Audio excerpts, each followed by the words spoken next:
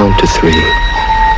Come with me, and you'll be in a world of do, re, mi, fa, sol, la, ti, do. You have found Daniel Donato's Lost Highway.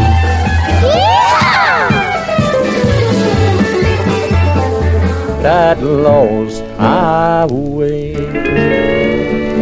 Yes. Hello, friends. We are here, episode 41 of the Lost Highway podcast. How are y'all feeling?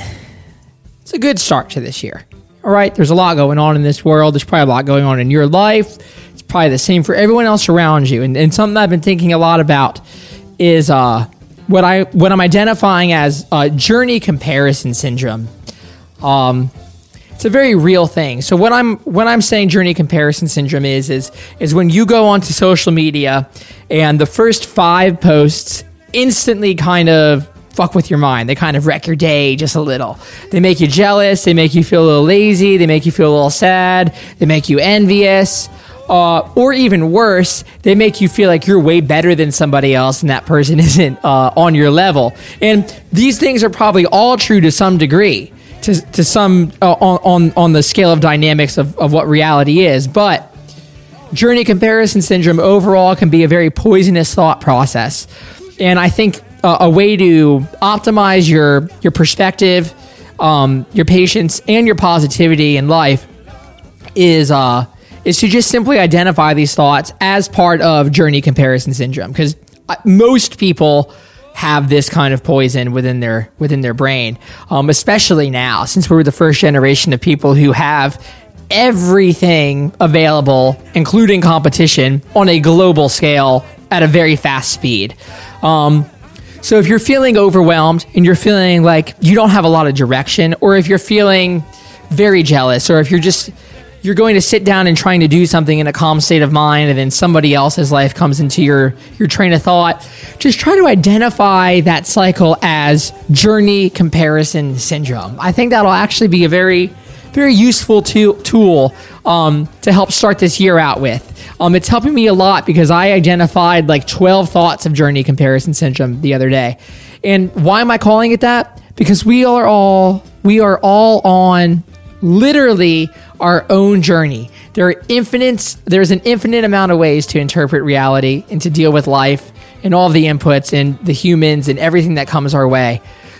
We are all on our own journey. Your journey has a context, it has a message, it has a purpose, and you have a lot of control over it. And a good way to reclaim and to establish a more efficient way of controlling it is to identify that journey comparison syndrome.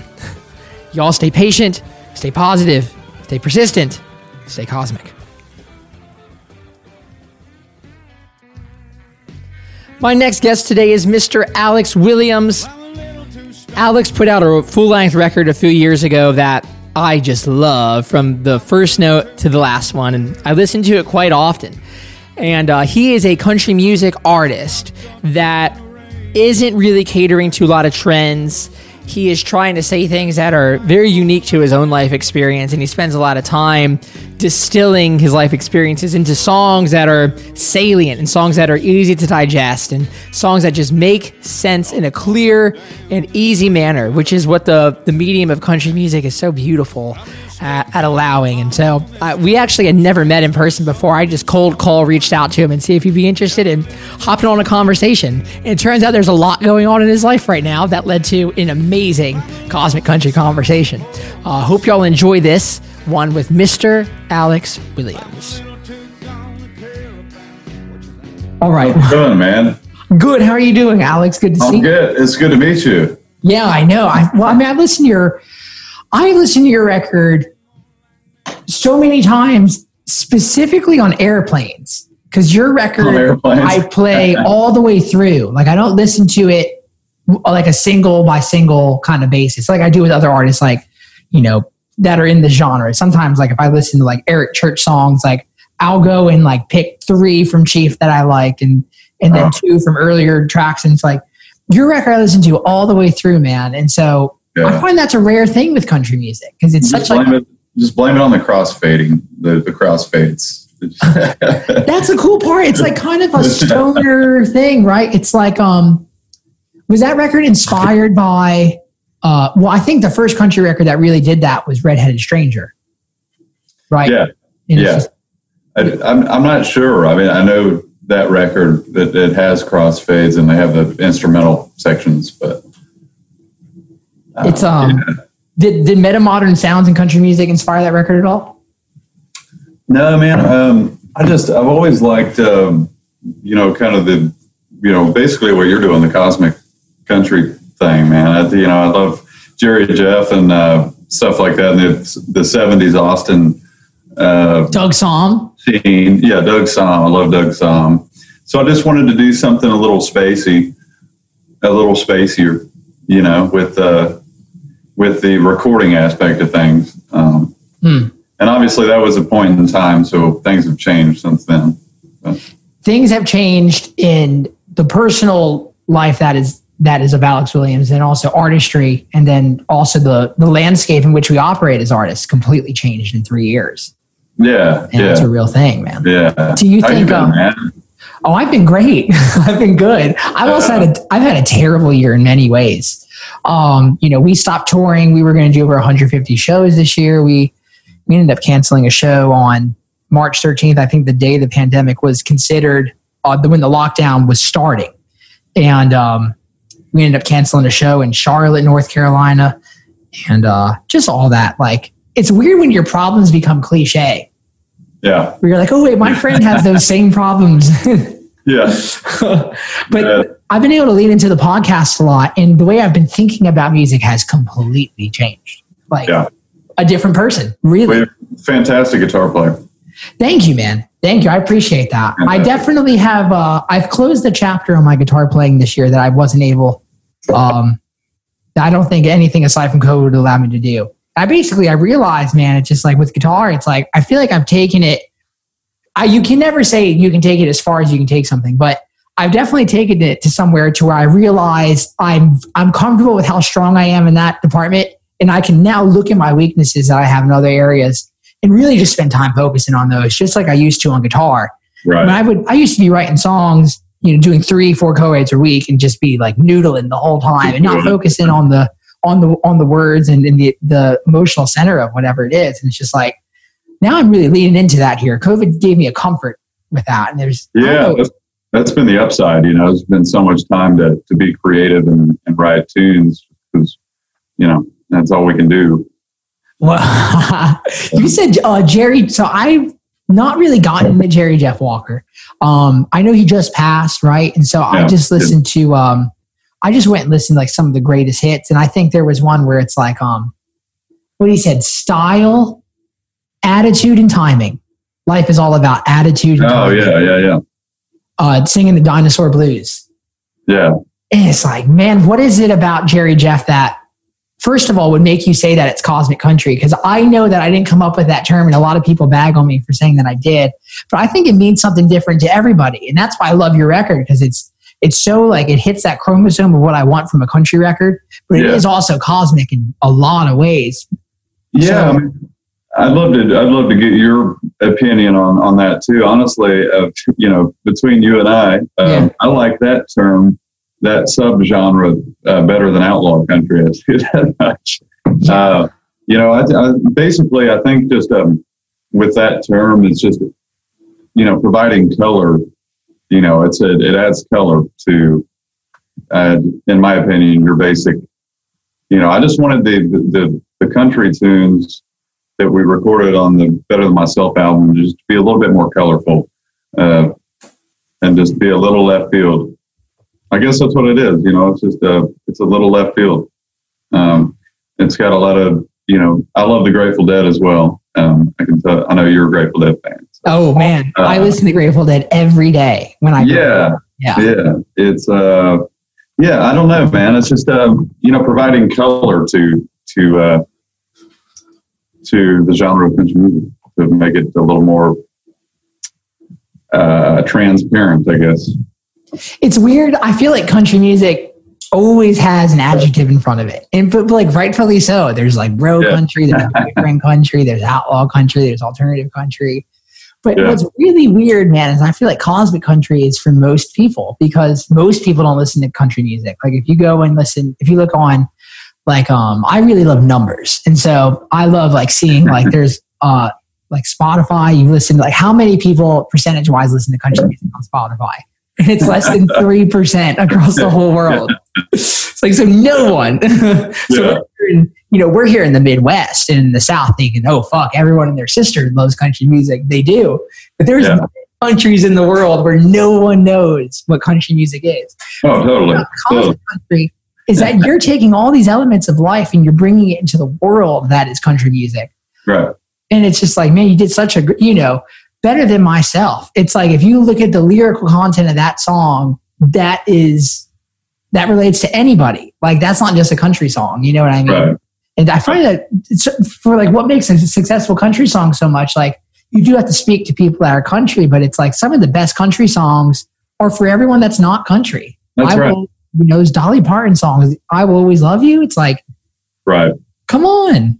Yeah. It's funny how quickly, as you know, I don't need to tell you, but like how quickly somebody can stereotype, and put something in a box, just like the outlaw country thing. It's like, I don't even think Willie and Waylon and those guys appreciated that term back then. I think it was just something they ran with because, it was a new thing, but I don't even know what that even means. There's just so much more to music. Honestly, I probably listen to old country the least. I listen to Stephen Stills and the Grateful Dead and stuff like that, early 70s singer-songwriters, and that's kind of my wheelhouse. Oh, so that is that like a recent thing, or have you always listened to that stuff? And I've always listened to that stuff. I didn't capture it on the first record just because that was a different point in time, and I just honestly didn't really have the full picture that I wanted to do at that time, Whoa. So, man, I had this thought yesterday. There's a friend of mine that I've been giving guitar lessons to who lives out in Fairview, and he has like this property that he just bought, and it's just like the exact home I've dreamed of living in. Yeah. And it's really cool to be able to go out there and hang with his house because it's still in construction and he's putting it back together. Right. He basically bought this house from this old man that was 70 years old that was like the second owner of the house and requires a lot of maintenance. So he's refixing it up. And where was this at? In Fairview, Tennessee. Oh, Fairview. Okay. Yeah. So very nice area. And it's just like, if you were to show an alien, what does Tennessee look like? You would be like, well, the good part is Fairview. Yeah. I want to check it out, man. That sounds awesome. But I realized, I was thinking, driving home last night, it's like, because it's about an hour from my house, and I like driving without a lot of music sometimes. I just like to analyze my thoughts. And it was just like, sure. I was thinking, it's like, if I were to actually visualize a house, I like having the full picture of something. I bring this up because you said full picture. You really have to work to understand what your vision is. You can't just like have an epiphany and think that your vision's developed. Right. And I think that the idea of creating an album and having a vision behind a collection of songs really requires a lot of thought. And it seems like a lot of people right now, we're trying to just put out music so fast. We don't give ourselves the time to realize that ideas might take years to actually manifest. Yeah. So when you said that I didn't have the full picture when I made that first album in 2017, how has that changed, do you think? And that's a big question, but. Well, I mean, as you know, it's like you were saying, I mean, it's I think it's really important to remind yourself, that it's a natural journey. I mean, it's a journey that you're supposed to go on. It is a journey, sir. Yeah. Yeah. I mean, as you know, so to find that progression, like you were saying, you do have to work, you have to, that's the whole point of being an artist or a songwriter, in my opinion, is you realize things about yourself and the world that you didn't know. Obviously, you're not going to know everything ever, but I mean, especially with your first record or something, I'm sure every artist you talk to or every band is, I'm sure they could be proud about that first record, but if you fast forward to their 6th or 7th, you can tell that they've, gone to a different place, and it's worth exploring. Sure. How do you go about exploring those things? What's that? How do you go about exploring those things? Do you try to sit down and write with a new idea that you haven't said before? Things like that. Yeah, man. I just always try to listen to a lot of different genres and just try to figure out what they're doing. It's just just especially with songs in general. I mean, learning from the best, in my opinion, who's like Chris Christopherson, Guy Clark, Townes Van Zandt. So I learn a lot from them because they go to places I never would have thought you can go. And yeah, man. And it's always a learning process, in my opinion. And I've definitely obtained a lot of new ideas by listening to those guys. Whoa, that is the realest thing. I was listening to the Highwaymen record while jogging. It's great. The whole record's good, and it's just like that they knew that the song "The Highwaymen" was the best song on the record. Yeah. That's a weird damn song, but it's a great one. Well, I love hearing so I recently just discovered Unearthed, the Johnny Cash Oh yeah, that's awesome. 2003, and it was just right, so when the American recordings with Rick Rubin, it was Johnny Cash that brought him back, and it was just mine too, man. I'm arriving at this place in my life now where, again, the musician in me is really changing, and it's just I would never have years ago listened to someone just strum on a Martin and just sing. That would never have been enough for me.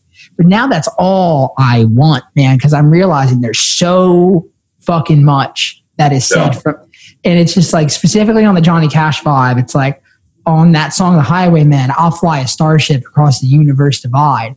Yeah. It's that might be the definitive cosmic country music line that's been said. And then maybe I'll come back as a single drop of rain. It's how do you, you can't, anyone who says that they're not into country music has clearly never heard that song, because that encapsulates the entire concept of mortality and what is the afterlife. And it's that is so fucking heavy. You can't even comprehend it. It's just as heavy as what George Harrison would be singing about or it's very esoteric country music. It has the ability to be. And so Townes Van Zandt, man, he takes it out there. Yeah, man. I mean, I guess, you hit it on the head there.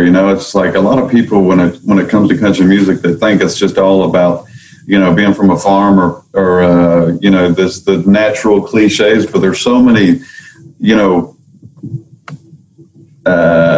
what's the word, worldly songs, like you said, esoteric songs, in that genre that I think a lot of people miss sometimes. I think a lot of people miss it. I think a lot of people get this capitalistic driven idea that country music is dudes without a guitar just dancing on stage, singing songs about whiskey and shit. And it's just that is for some people, and that's totally cool. That is. Yeah. Paul Cawthon, I know you play with Paul for a little bit. Yeah. Right. I've been a huge fan of him just because I he just seems, he's just one example. Like yourself too. It's fearless songwriters, where the vibe is just, it's unique. And I feel like he does a pretty good job with making country music interesting. He does. He can't help but be an interesting person. Yeah. It's whatever he does. I think that's the thing. It's man, Paul's way of of interfacing with the world is very rowdy, and it's just very hands-on, and it's very much there's no rule book. I'm just gonna rip this motherfucker out of the box. You ever see somebody get an Amazon Prime box and they just go to use their hands to open it and not a knife? You're just why the fuck are you doing it? Why are you using your teeth to open this Budweiser heavy? It's just use a bottle opener. And that's Paul's approach to everything. And I've noticed that because I spent a year and a half in a fucking Ford E350 with him. Might as well make use of your teeth while you have them. Might as well. That's great. Man, Paul taught me that however you interface with life, that bleeds into your profession, right? It doesn't matter if your profession's music or something that's much more competent, like a business or something like that. Yeah. Like, it really like bleeds into how you interface with the world. And man, that guy is fucking relentless. And when people hear him sing and see him play, they get this visceral reaction that is of a relentless person.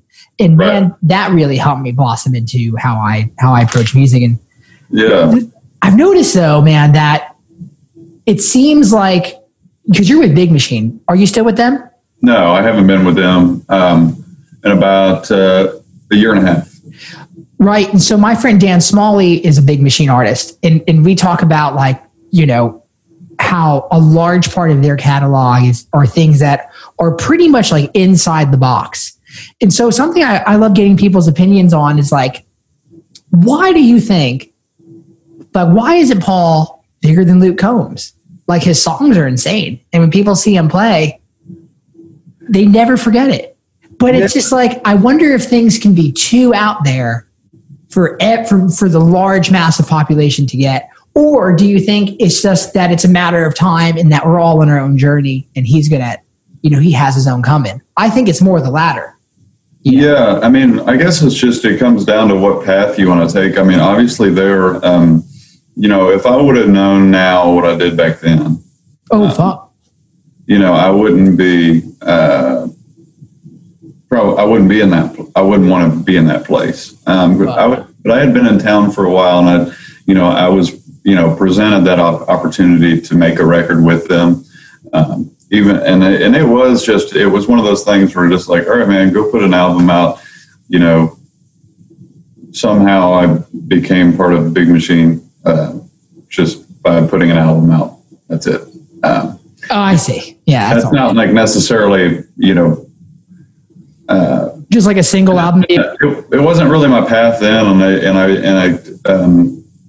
I don't have anything negative to say about it, but I also, as you know, there's a formula, and there's not a lot of room to branch out in that world, I think. In that world, it's also just like, well, that's the thing I'm trying to like get at with like, that world's only 3% of Spotify. Right. So it's like, why are we, who like of us that live in this bubble, like that's such a small, you're talking about 3% of Spotify contributes to that world. But we live in Nashville and they're like, well, if you don't mention Tom Petty in the first verse, I can't do nothing with that song. Yeah, man. You know, it's like, well, what? Like that's only 3% of listeners. Like, what are you talking about? Like legitimately. And so it's like, you took a chance and you said ideas that were identifiable to Alex Williams on your first record. That's a ballsy move. A lot of people wouldn't have put the time in their identity to do that. Was there a lot of conscious action behind that? Or were you just like, did you even try to write? I thought there was. And then you listen to it 2 years later and you're just like, all right, man.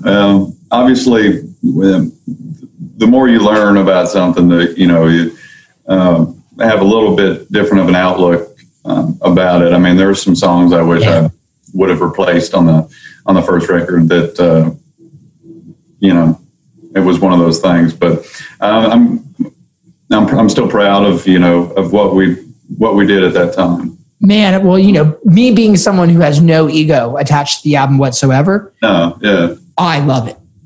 You know what I mean? And so it's just thanks, man. That's a real thing. And the thing is like for it to be on my phone for 3 years.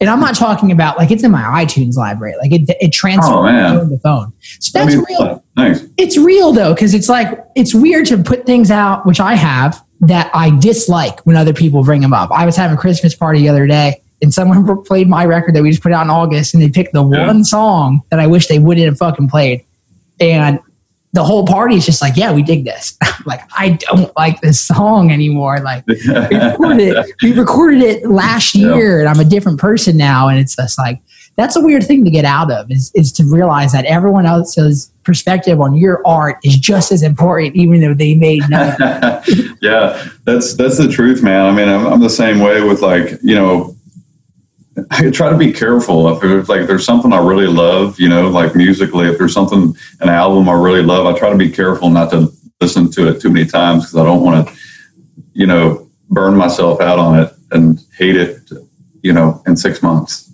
That's real. Yeah, you definitely can go through. Yeah. I feel like then there's some albums that I literally have been listening to since I first started listening to music that I love more each time. It's like a partner. It really is. It's just like, but it's not a human. It is, but it's just like a life partner that travels with you, and you reflect who you are in 2012 to 2014, 16, 18, 20 against that stable thing. And the meanings of those things change. And like American Beauty, you mentioned the Grateful Dead. Like that was the first acoustic guitar I ever heard, to my memory. Is that right? Oh, wow. Friend of the Devil. And it's just like, still to this day, I was listening to it last night. And like Ripple or like Box of Rain? Like what was the song? Was it just Box of Rain or something? Box of Rain, track 1, Friend of the Devil, track 2, Ripple. Yeah. Ripple's a way I think that they start off the second side of the album. If you have the vinyl, it's just like, man. Yeah. Each song just hits harder, even after, I've been listening to it now for 11 years, and it's been out for 50 years this year. I'm sure you're one of those guys too who goes through all 4,000 of the volumes of Europe 72.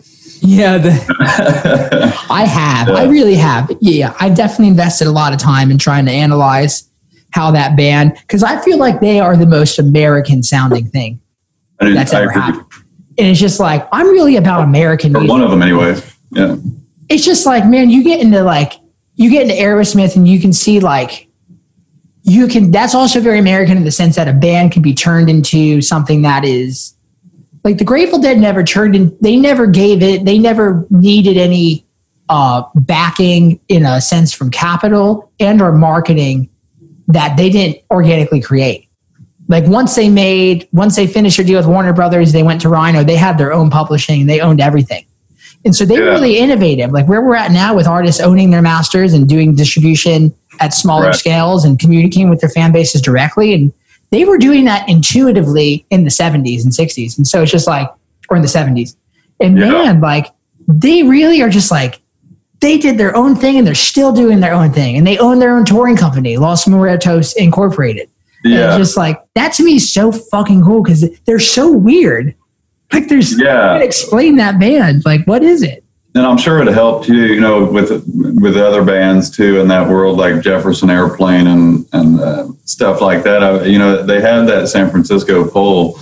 I feel like, where a lot of those, all the hippies and stuff, like they had the fan base, they built it from the ground, and that's admirable, as within itself. Is there nothing? I think the essence of building something that's American is that you build it based on what the market says. Like if the market likes it and you're willing to keep rolling your sleeves up every day and work at it, that's the American dream, like in a big way, man. I think they were recording American Beauty next door to Nash or Crosby, Stills, Nash, and not Young.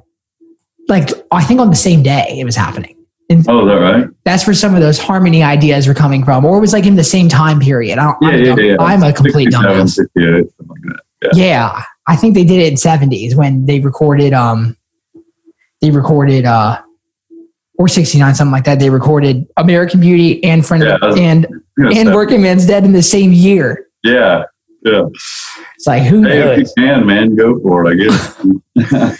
Man, something that, so you asked how this year's been. It's like definitely something that I've been reflecting on is, there's some things this year that I've done that have made me just really pissed off at myself. And like, I thought that I wouldn't do again, just like lying to my friends or, not being honest, really. Just really me being dishonest to myself really pisses me off. Like when I say I'm going to do something, I don't do it. And I come up with a reason as to why I'm not going to do it.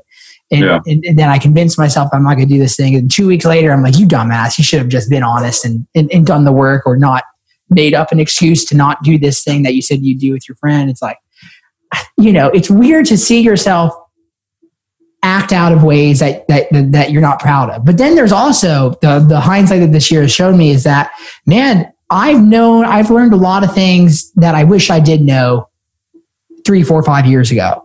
And you mentioned that with your first release, like you said, if there were things that I knew then that I knew now, which is such a funny part of life where it's just like, that really is. What are some of those things, do you think? And that's an abstract question, but those are most of the questions I ask. On a musical level, or just, I mean, because I think it was, is it like on a musical level or just on a general? I think both, right? Because you're talking about it's a journey, and it's just like, well, I think we're on several journeys at any given time, because in our own mind, there's Alex Williams, the artist, and there's Alex Williams, the man, which is you talking to yourself, and that's a different person than the world sees. So we're on these multiple journeys, which is really complex. It's not easy. So yeah, I think musically, let's start there. Musically, well, I guess on a foundational level, I just had a different outlook about, living in Nashville. I think it has a natural way of doing that.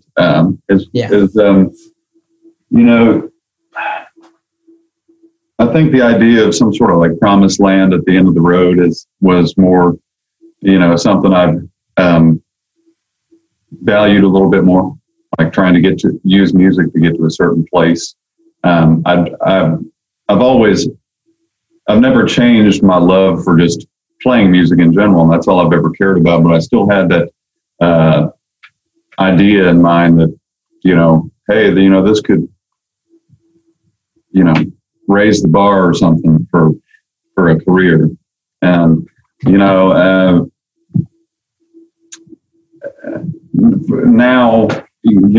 it's just, that's just gone away. And that just comes with time, it's just learning things about yourself on a musical level and with life and how it all works, just this business that we're in, to be able to do this forever. I mean, I feel like the outlook needs to be common sense, and that's just having a love of playing music and trusting the process, and treating people with respect. Treat your fans with respect, and work on your craft, and not worry about anything else. Not worrying is like, I read this quote the other day. I forget the book. It was like, it's not about what you learn and what work you do in this life. You have to do that. But it's about how you do the work. Right. And it's like, man, that really is very, very real. I had the fortunate opportunity to start my career by being around people who were 50 plus years old, multiple times a week playing on stage with them. And just the way in which they operated in time, how laid back the music would be, how they talked to each other, how they approached the idea of improvising and choosing songs in the set list. And there's a lot of, I played with, Willie Cantu, who was like Buck Owens' main drummer for years. And just the way he would go about communicating on stage, it was so mature. And it was just like, you really realize that if you can take a second to slow down and analyze yourself in life, then you can see that maybe some of your ambitions aren't all that necessary. And you can just bring it down to like 5 as opposed to like 25 ambitions. It kind of sounds like you let go of some of the fat, maybe a little. I did. Yeah. It's just, I just scared myself a little bit, I guess. Ooh, what does that mean? How so? In Nashville, I scared myself because I found myself valuing the wrong things. Oh, fuck. That's a weird, you were probably valuing the wrong things, right? Maybe in some way to try to win in the short term, and you were sacrificing the long term by compromising a little. That's right. Yeah. How crazy is it? We can trick ourselves into doing that. I do it all the time. It's easy to. That's why I run red lights. Yeah. I want to get there faster. Example, yeah. It's like, why the fuck? You're going to get there 30 seconds faster, and you could actually stop at that red light and take a time to breathe and be grateful for something. And it's like, no, you can't do something expedient in exchange for sacrificing what's actually meaningful. Yeah. Yeah, man. So what were you doing? Were you trying to like write songs that you knew that you were thinking were going to be hit songs? And they basically, as we all have a love of Waylon Jennings and that world. I mean, yes, I do have a Flying W tattoo, and they, when I came out with that record, they kind of like. It was easy to promote that as an outlaw country effort because that's all I knew at that time. That's what I wanted to do. I love that music. I wasn't educated enough. I didn't educate myself enough at that point. Oh. It was still the beginning of the journey, and I was trying to figure stuff out. And that was what felt right at that time. Knowing that now, I mean, it's, 3.5 years later, it's a 180 from where that place was. Yeah, it's easy to, I guess I was going for one thing at that time. That's to do a little bit spacier outlaw country music, if that's what you call it. And yeah. It's weird how some of those efforts, in just regards to other efforts that have been released, take off, and then some don't. And that's something I'm always trying to analyze. It's like even my own releases, it was just like, I don't know if you're guilty of this, but I definitely find myself comparing myself to people. Yeah. I also, man, yeah. It's like, I think like in 2014, that whole Dave Cobb machine opened the door. Right. For there to be like less loud, less clean, real music that people who don't necessarily love country will totally fuck with and love. He's a fantastic producer. Man, it's just like when your record came out, it hits me in that same way. But you're saying you're definitely at a 180 now from who that man was, and I love hearing that. What are you doing now? Are you writing songs? Are you crafting stuff for release? And I live in Indianapolis now, and that's definitely changed my perspective too, because I've had to find a way to. It was almost like hitting the reset button. I met my wife, and I'm only 4 hours from Nashville, and living here now, living here now is just kind of, it's forced me to, to work on the craft, because you don't have the environment around you like you do in Nashville. So it's been an adjustment for sure. But yeah, I mean, every day I just kind of sit at home and try to crank out a tune, good or bad, just to keep the wheels turning and whatever feels good, kind of hold on to. Man, I was talking to my friend Jason Stoltzfest, who has been on my podcast. We've been friends for years, he has this way of just saying things that sound like lines, And I realized it was just kind of like, man, it's not about it. I feel like being a writer, just being creating, like being a creative person, it's a very long-term investment, because it's like you really only need to write one thing right that hits. And it's just like, you're good. You need to write one real thing.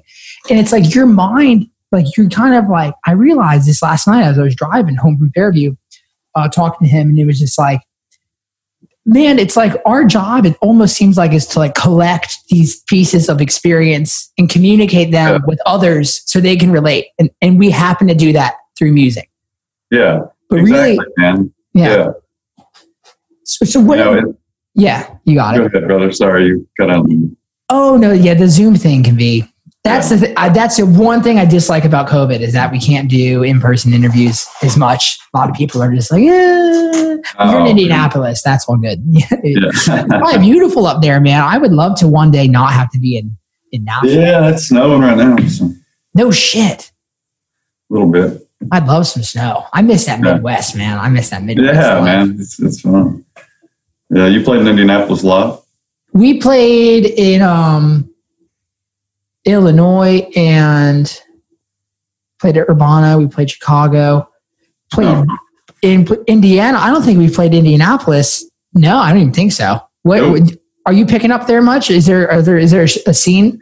Man, me and my wife are expecting a little guy soon. So I canceled the rest of the shows for the rest of the year just to be safe. But we were doing some shows, but just some places, man, there's no restrictions. People don't care, and they just pack into bars and stuff. And it's like, I feel guilty doing this. So yeah, there is that. Like you do have to have some precaution just to be You know, I also don't love that my friends who are living in LA and New York can't rehearse. Yeah. And it's just like, what's the deal? Especially LA. That's a little unnecessary. Oh yeah, man. It's crazy. It's good to, you know, man, you said you have a son coming. Is that your first child? Yeah. Whoa, sir. Yeah, I'm pretty pumped about it, man. Yeah. That is like you're ascending to the level of meaning that this life has for us all. Yeah, man. It's definitely best thing about that is, you know, living for something else other than yourself, you know. Whoa. And you're already doing so prior to his arrival. Yeah. Yeah. It's a struggle. Is it? So my friend Chandler, who's my age, he's 25. His wife is, I think, 11 weeks along. And it's his first one. And man, he is fucking terrified. And yeah, me too, man. I just want to hear about some of that fear. Because I think fear allows us to make, if you're like, not fear of like, oh shit, this coyote's coming at me and it's gonna you know, fuck with me like as I'm on my porch. Like that's happened there several times with my friends out in Lee Bushfork when we were hanging out there for a couple of years. But I'm talking about like a looming, I don't know if I'm ready for this kind of fear. And I feel like that makes us make the decisions that we have to make sometimes. All right, so how would you describe like what's going on in your mind with this? That's a wild thing that's about to happen. Yeah. Specifically with music, is that changing the way you're looking at music and creating? Well, you mentioned like, you know, having fear or whatever. I mean, you know, back when I was in Nashville, when I was trying to, you know, the process that you go through to make your first record, you know, I did have a lot of fear back then. You know, I couldn't tell you back then that I had no fear. Because I did, you know, I felt like I was driven to do one thing and I had to stay in that place to produce results and whatever that means, results. But now, I mean, like, you know, I feel a lot better because I've kind of lost that fear and just I sit down and write and do everything just and make decisions, creative decisions or anything just on a general scale that feels good. Whoa. Yeah, man. That's real. Yeah. And it's not like, I don't know, what's expected or anything like that. That's the real thing. I feel like if you're living in a city that's New York, LA, Nashville, there's just a kind of this character role that you're expected to dominate and master. Yeah. It's not even play. You're supposed to dominate and master it. It's not even a matter of playing. And it's very like Western, and it's very, which is weird because music is older than capitalism, and music is older than the United States. And you can see like how the U.S. Methodology of living life affects music in ways that aren't always good for the art. It's good for some people, 100%, right? You can't deny it.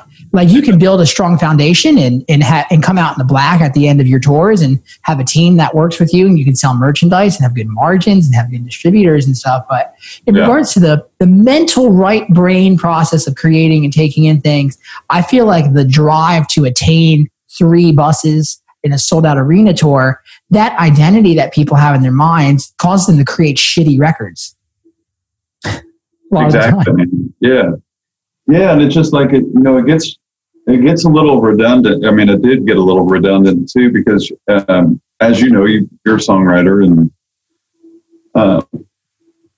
there's a place like back in Nashville, there's always a place I went mentally that just was the safe zone. It's just like, hey, this is where I'm supposed to go because this is where the hard country part of my mind is. So this is what is recognizable to me, and I feel like the more that if you really push yourself to explore other avenues, you gotta, I don't know, you just gotta let go of those places and not have any sort of blueprint. I think just not having a plan, writing a song makes the whole process a lot more enjoyable because you're not you know, shooting for one thing. You know, it's you said trust in the process, man. That's something that so. Sorry, hopefully that made sense. I don't know. Oh no, my listeners are into the abstract. We're into the weird. Yeah, man, it's good. Not having a plan, you know, I feel like it's not having a plan is real. I think not having a plan is similar to letting the results take care of themselves. Yeah. Right. And it's just like to not trust the process, though, means like if you're not going to trust in the process, that means you got to trust in yourself. Right. Right. Like in some way, it's like, so what is trusting the process? Like, what does that mean to you? Because that's a different thing for every person, you know, especially even in the realm of music. That's a whole different thing. I'd love to hear how you define that. Trusting the process, I mean, meaning not having any expectations for anything, you know. Yeah. I mean, it's just my whole outlook, you know, I'm so much more satisfied with my art and the whole letting go of, you know, trying to get to a certain place. You know, I mean, like, yeah, I make a living now playing music, but, you know, and nothing financial helps you grow as an artist or a songwriter. You know, it is, I mean, we all aspire to make a living playing music. Of course. Even if it's bare bones, I mean, you know, it's still good to remind yourself that, you know, I've trusted the process this far and it's got me to this place. And it's not rocket science, in my opinion. I think just letting go of anything that doesn't matter externally, you know. Yeah, right. Because you have a son on the way, you have a house in Indianapolis, you have a wife. Like you're on, like you're doing the thing, you're doing the good thing, and so you don't need to have a 7-figure income, right? Some people you don't even have a 6-figure income. It's just like, you know, really to have a happy life in America, at least for now. We'll see what happens in the next whole shit. Things are going to get weird. Being grateful to play music for a living, you know, because that's the most important thing. Gratitude is huge. Yeah. Yeah, it's just you know, I just enjoy playing music, and hopefully, you know, I've been able to scrape by this far, and you know, that to me is, you know, success in itself. Whoa. Okay. Yeah, that's where I've always had a hard time with success personally, because I've always really whenever I get into something, I get real heads in on it. I always want to. I don't know. Like, I think my guitar playing is a good result of that. Yeah, and it's easy to look. No, it is, man. I mean, dude, fantastic guitar player. You know, I see you as successful, and you know, and you seem completely content with. I mean, I don't know you like super well, but you seem content, and you know your vision, and you're making the most of that. Trying to. It's funny how visions evolve. Like, you have these new life experiences. You're like, oh, wait, that last thing that I wanted is metamorphosizing into there's a metamorphosis here of it's actually turning into this different thing. You know what I mean? Like, I'm very happy. Well, Jerry would be proud, man. I'd say that. Man. Yeah. I've had a weird thing about Jerry lately. I've been listening to a lot of Jerry interviews, and I just think, I don't know if we would have gotten along all that well. Like, the bluegrass shit's pretty awesome too. Man, his bluegrass work. Have you ever listened to Pizza Tapes? Yeah. Yeah. That is wild, with Tony Rice and David Grisman. Yeah, dude. That's some crazy work. That's beautiful. Are you into Billy Strings at all? I love Billy Strings, yeah. He's great. And he's young too. I think he's not even 30. I think he's like 28 or something crazy like that. Yeah, he's a fantastic player. Fantastic player, and somehow a guitar player who's been able to transcend into artistry, which a lot of players are not. They don't do. Like the cosmic version of bluegrass. I feel like it's kind of like cosmic grass or whatever. Cosmic grass. Maybe, mark our words, if Billy and I ever do a tour together, we're going to call it the Cosmic Grass Tour. Yeah, I don't know, man. He's a Grateful Dead fan, it seems, with his playing. I don't know how you could play guitar and not be a fan of. If you played like clean, non-shred guitar. I don't know how Well, just like turning bluegrass on its head to make it interesting. I think he's done a pretty good job of that. Oh man, that's the thing too about the Dead is a lot of people might not think it, but the song really matters. Oh, for sure, man. Yeah, that's the most important thing.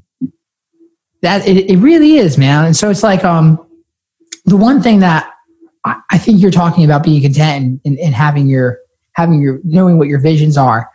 I think, the first time I had a vision with music was when I saw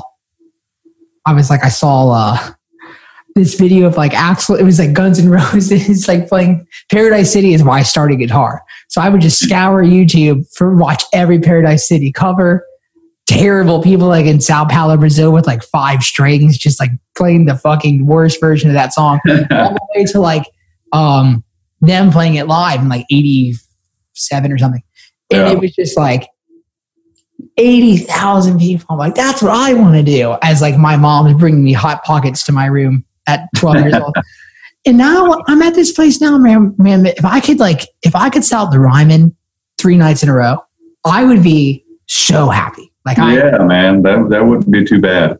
But isn't that weird? Like how life gets bigger. Maybe your visions tend to be less grandiose because you realize like that really would be a fantastic way to live. Like, so, you're talking about how you scared yourself a little bit in Asheville. That takes a lot of humility to be able to say that you did that. I would just love to hear about like what that means and like how you've changed a little. Because I frankly have done the same things where I've looked back on time where I was like, I don't wish I worked harder, but I wish I valued the right things more.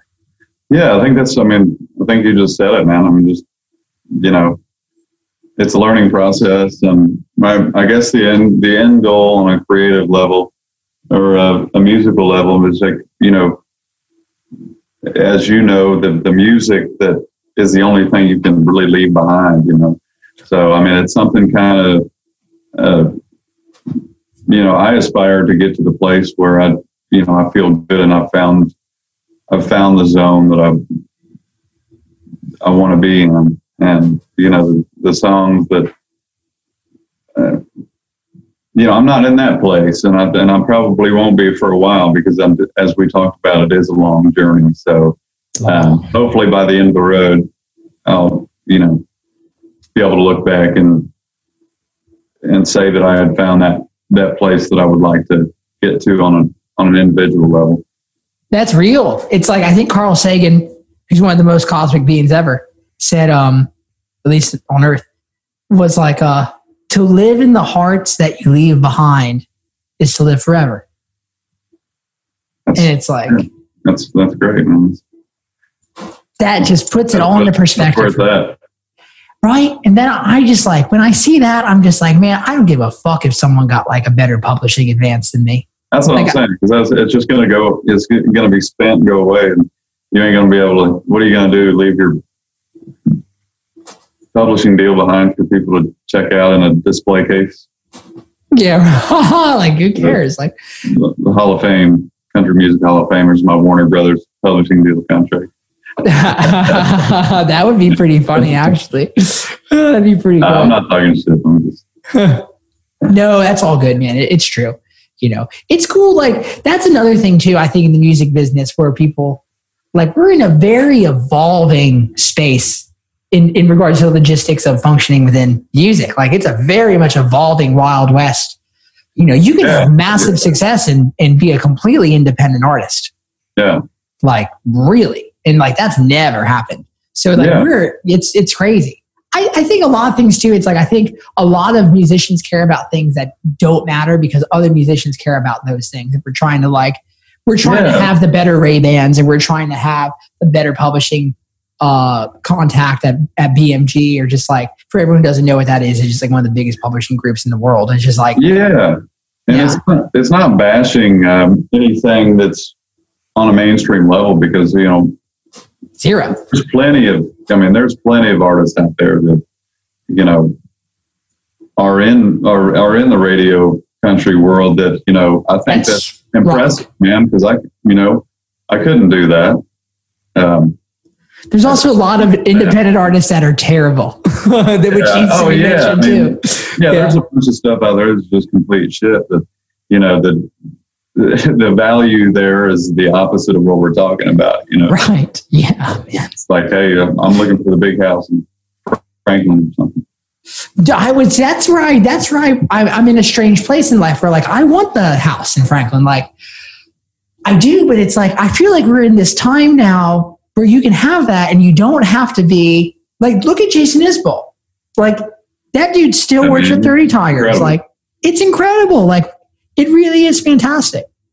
Oh, it's wild, man. So man, I just love what I'm very excited to hear like what comes from you next. Like I'm very stoked to see like what you come out with next, having this big 180. It's like, was there any one experience or a couple of experiences that made you realize that? I wouldn't say maybe not a 180, but yeah. Go ahead. Sorry, man. No, that's all good. That's all good. It's good to It's good to say things and perhaps take them back. That's real. We are changing beings forever. It's like I'm very excited to hear what you come out with next, because it was like, how old were you when you came out with that first album, if you don't mind me asking? I was 26. That's young. 25, 26. Yeah. Dude, that's an insane voice to have at 26 years old. Are you fucking serious? Thanks, man. That is insane. Were you just born with, did your balls drop just when you were born? Is that just how that works? I feel like the last 5-6 years dropped. No, I honestly, man, I'm kind of like a dying cat for the longest time. Like 18 or 17 to I'd say about 23, 17 to 23. I think I started to understand, but how it works a little bit more. I think it's like I said, you start out singing like. I remember sitting in the AMVETS or whatever in my hometown singing Crocodile Rock by Elton John. And it was like total wrong chords. The whole song sounded like a dying cat singing it. And then, fast forward and you come into your own, I guess you find your own voice. I don't know how it works. I don't know. I don't get how it works either. People ask me like, how'd you get to what you are on the guitar? It's like, well, first and foremost, it's not past tense. I'm still getting there. Yeah, my voice has kind of changed since that record too, because I wasn't trying to sound country or anything. I mean, like I think of, I love country music, but I don't think I ever made it a point to try to sound Southern or anything like that, because I'm from Indiana. Well, but I do think like my voice has changed since that time too, where it's even less that way, It's bound to change, man. Yeah. I don't really think about it too much. I don't know. I can't listen to myself sing. I don't really? You can't listen to yourself sing? No way. I don't watch live shows, or listen to my record or anything. It's hard to. I can't stand it, man. Yeah. I mean, I don't hate it. I can't. I just don't like it. I don't know. Man, there's something weird about it. I just don't. What do you think that is? I don't know, man. I guess I just feel uncomfortable when I see myself performing or singing or something. I don't know. It freaks me out. I'm cool with just doing it. and let it lay, As Jerry said it best. Man, Jerry Garcia said it best. He said, once we're done with it, the audience can have it. Yeah, it's not ours anymore. It's like kind of like writing a song or whatever. It's like, yeah, you can feel connected to a song once you write it and put it out there. It's not yours anymore. There is that's the thing I'm wondering now too, Alex, where it's like, wait, so if I write a song about my heart being broken this year, that ain't so different than like my friends who had their heart broken. And it's just like, wait, if I look back 100 years, their hearts are being broken, then like 200 years, the same shit was happening. It's like, are our ideas really ours? Or are we just supposed to communicate them for the greater good? Yeah. I mean, obviously you own the song because you write it, but right. you can't control obviously the way it makes people feel. because you could maybe have a different outlook about. I mean, I'm telling you stuff you already know. But, it's good to be reminded. But yeah, I mean, just to you could have a way you look at a song you write, and it could be like a 180 the way it translates somebody else. That's a thing that really kills me. So, someone mentioned me the other day, like they were like, they said that they loved a lyric to a song of mine I wrote about Tennessee, and they had the wrong lyric. But I didn't reply saying they had the wrong lyric. I replied saying, my God, I love that lyric. Because what they said added an evolution to that song I hadn't even considered before. But to them, it's just as real of a lyric, even if it's different than the one I penned down and turned into BMI. You know what I mean? And is on the recording. It's like... Yeah, it's like, for example, like, Little Too Stoned or whatever that song. Yeah, like, man. Well, I mean, it's like... I love that song. I didn't write that really about... I wrote that because Melrose Billiards closed for like a short period of time. That was a miserable time. What's that? That was a miserable time because that hang is so ancient Nashville. It's perfect. Yeah. So like, I wrote it about them closing down and just how bummed out I was about that. And then they like reopened it as Melrose Billiards again. So that song was really just bullshit.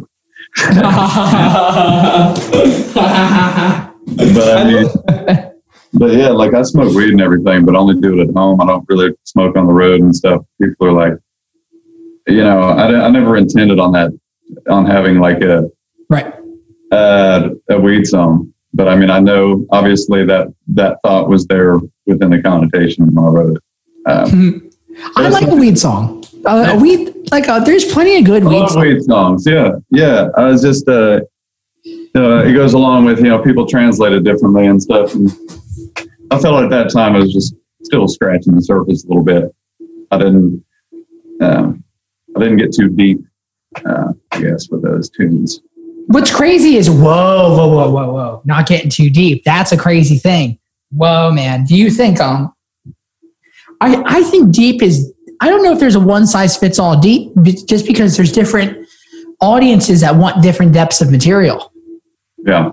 You know what I mean? So do you think maybe like your record obviously hits because like I still listen, but it's like, maybe do you think like, you're trying to appeal to a different audience now because you're a growing and changing person? Is maybe that what you mean by it not hitting too deep? Because like those songs are very real and they come off. Yeah, I just meant like on a general level, just digging a little bit deeper, Yeah, man, that's real. When you go to write a song, do you have a general process that you pursue? Like, do you have a hook that you sit down with, or an idea, a notion that comes to you, things like that, music? Yeah, I mean, sometimes I usually have a title or something that I base off of. I mean, it's pretty rare for me to just sit down and hope for the best. I mean, like to find a hook, but just by writing the first line of the verse is a little more difficult for me anyways to finish a tune if you don't have the title or something like that. Yeah. So. Are hooks coming to you? Like, do hooks come to you throughout the day? Or are you trying to capture those things as you're just living your life and analyzing the scenes? Yeah, I try to treat it like, get up in the morning and just try to, I'll turn on like a Rodney Crowell record or something and just, something like that, one of the, listen to a bunch of different types of songs and stuff and just see if anything comes to mind. And oh, wow. It may work out. It may not. Oh, wow. Do you try to, what about with getting stoned in writing? Is that, I've noticed that I go through different. Oh, man. It's tough, dude. It's tough. You can't wait. So you're saying you stay sober when writing? Yeah. I just drink like 100,000 cups of coffee in the morning and just try to do my best until I kind of have to come down. Whoa, so you write in the morning. You start in the morning. That's the vibe for you. Yeah, usually from like, 10 a.m. to 4, I give myself that window. Holy shit, 6 hours. I mean, it's just like, my wife's working from home. I'm like, what else am I going to do? Right. Might as well spin some records and work on some tunes. Vince, you got a vinyl player at the house? Oh yeah, man. Yeah, that's all I do. Just kind of sit around and write tunes and listen to records. My God, sir. That's the thing too. I find it hard to complain sometimes with our lifestyle. Yeah, like, I mean, some days I'm like, I don't know that much. That laziness, should I be happy that, I don't have a job, or am I just being lazy and I need to go out and mow somebody's yard or something? That's a real thing. I think it's good to ask yourself those questions because it puts a real importance on your prioritizing of time. Yeah, totally. That's a real thing. I've definitely. What about you, man? What's your process? My process is like with writing songs, I have to have things feel real in order for me to find an importance in it. Right. So I put it in my Google Calendar, dude. I put it that I'm writing with Daniel. Dude, I've always been a lover of a great tune too. So that's a catchy thing. Thank you, man. Everyone says it's catchy. I like that. I at least got that out of it because that's probably the thing I'm most proud out of that song is I could write something that somebody says back to me as catchy that I thought was. It's like, I think I'm evolving now where it's like, man, I really am into like that. I want that simple 4 chords at most. Yeah. Thing. As a guitar player, I got into this thing where it's like I thought you would have to be John Mayer and like you got to have these weird avant-garde suspended chords. You got to have weird rhythmic things that happen. And it's just like, if that's not who you are, you shouldn't try to fit a triangle into a square peg, man. And it's just like, yeah. I think when did you move to Nashville? My story's crazy. I moved to Nashville when I was 8 before I even started guitar. Yeah. 8 years old. Wow. Before I even started guitar. I was just curious because the first time I saw you play, I think it was 2000. You played at Roberts, 2011? Yeah, Roberts Western World. Yeah, so I think I saw you the first time I saw you playing there. I was just, it blew me away. So it's cool to be able to talk now and see like, where you've taken your path or whatever, with what you're doing. Man, it's an evolving thing. It really You're not just a downtown Broadway picker, man. You're doing the shit, man. That was a big fear of mine. My fears often like get me into like finding solutions. And like my biggest fear now is way different than it was then. My fear I'm sure you never were just that. I just meant like that was the fear though. That's totally the fear. Is like, oh, am I going to be down here when I'm 65 years old, just slugging this Fender Pro Reverb around, hating my life? It's like, I don't want to fucking do that. How do I get out of here? The good part about that is you don't only have to fucking slay Ghost Riders in the Sky. You have original music too. So exactly. You're not just the guy that plays that song the best on Broadway. You have original music.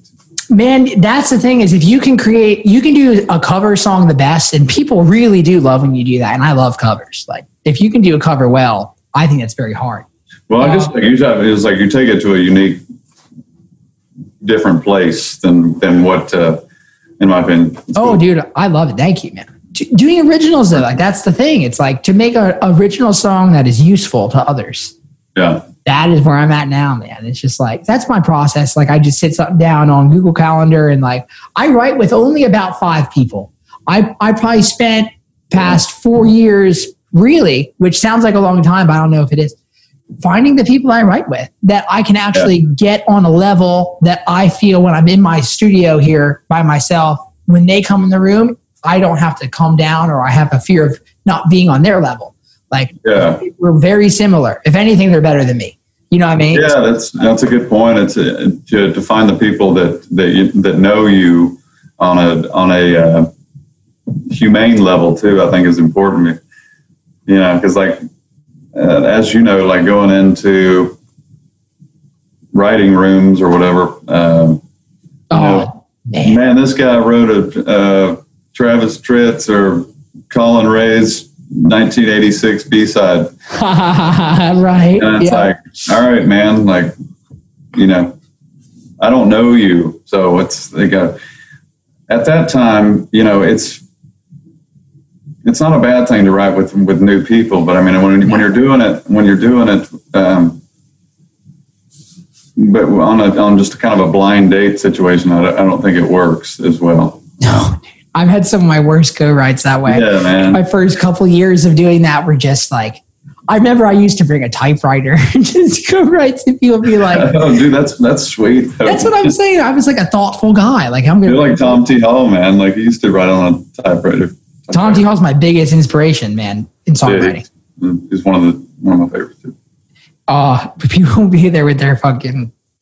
They're like, typewriters are fucking awesome. So. They are. I also love my MacBook Pro, but it's like with the touch bar. Yeah. My dad does IT, so like I've always loved getting technology involved in music. It's like so I can do our demos. When we get done here, I'm gonna get on eBay and try to find like a typewriter.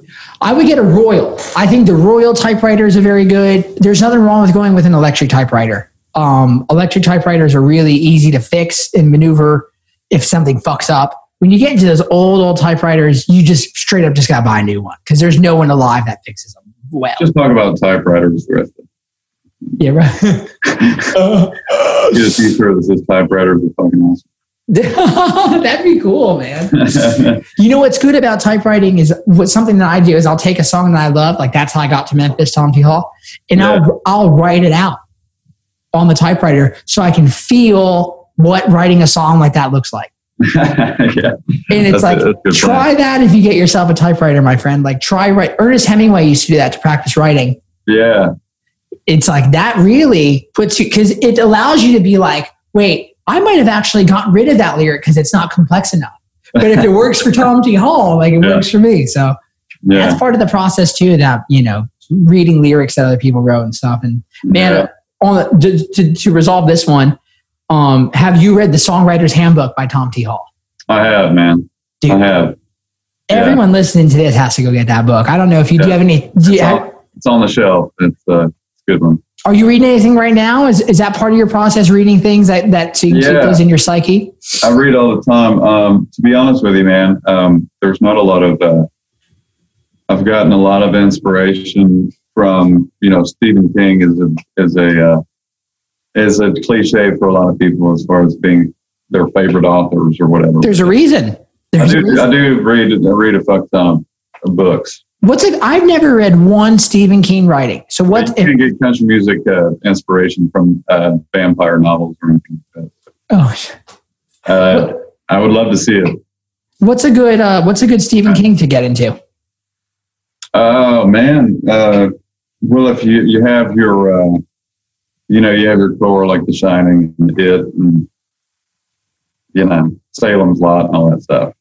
But he's also got he's not just horror too. He's got he's got a lot of psychological thrillers. I mean, he's got so many books that I don't even know where to start. He's published hundreds of books, right? The absurd amount. 60 novels, I think. 60 novels, sir. I think so, yeah, close. And look, really, but when it comes down to it, we're going to mention at most the top 5, 7. Yeah. I would say It. It's It, yeah. The Stand. Okay. Shining, I got to read Just look it up, man. They're all great. I don't know. Yeah, damn. That's cool, man. Well, hey, Alex, I appreciate this time, man. It was cool to meet you. Man. Thanks for having me on here. Yeah, man. And when you come down to Nashville, let's hang. Let's do that. Got to write a song. I'd love to, man. Let's make it happen. Awesome. Hey, man. Well, enjoy your holidays. I wish you the best with your young boy coming on the way. And man, just keep doing your thing because I'm a huge fan. Hey, likewise, man. Thanks for having me. Right on, brother. I'll talk to you later. Take care, brother. Mr. Alex Williams, y'all, on episode 41 of the Lost Highway podcast, the official podcast of all things Cosmic Country. Go check out his music.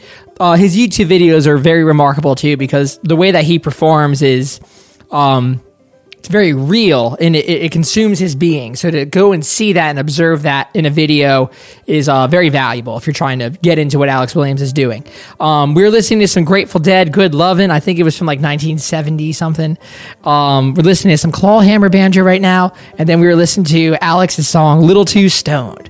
Y'all go support us on Patreon under Daniel Donato, Instagram Daniel Donato, TikTok Daniel Donato, Facebook Daniel Donato, and then most importantly, join the Cosmic Country Club. It's very free.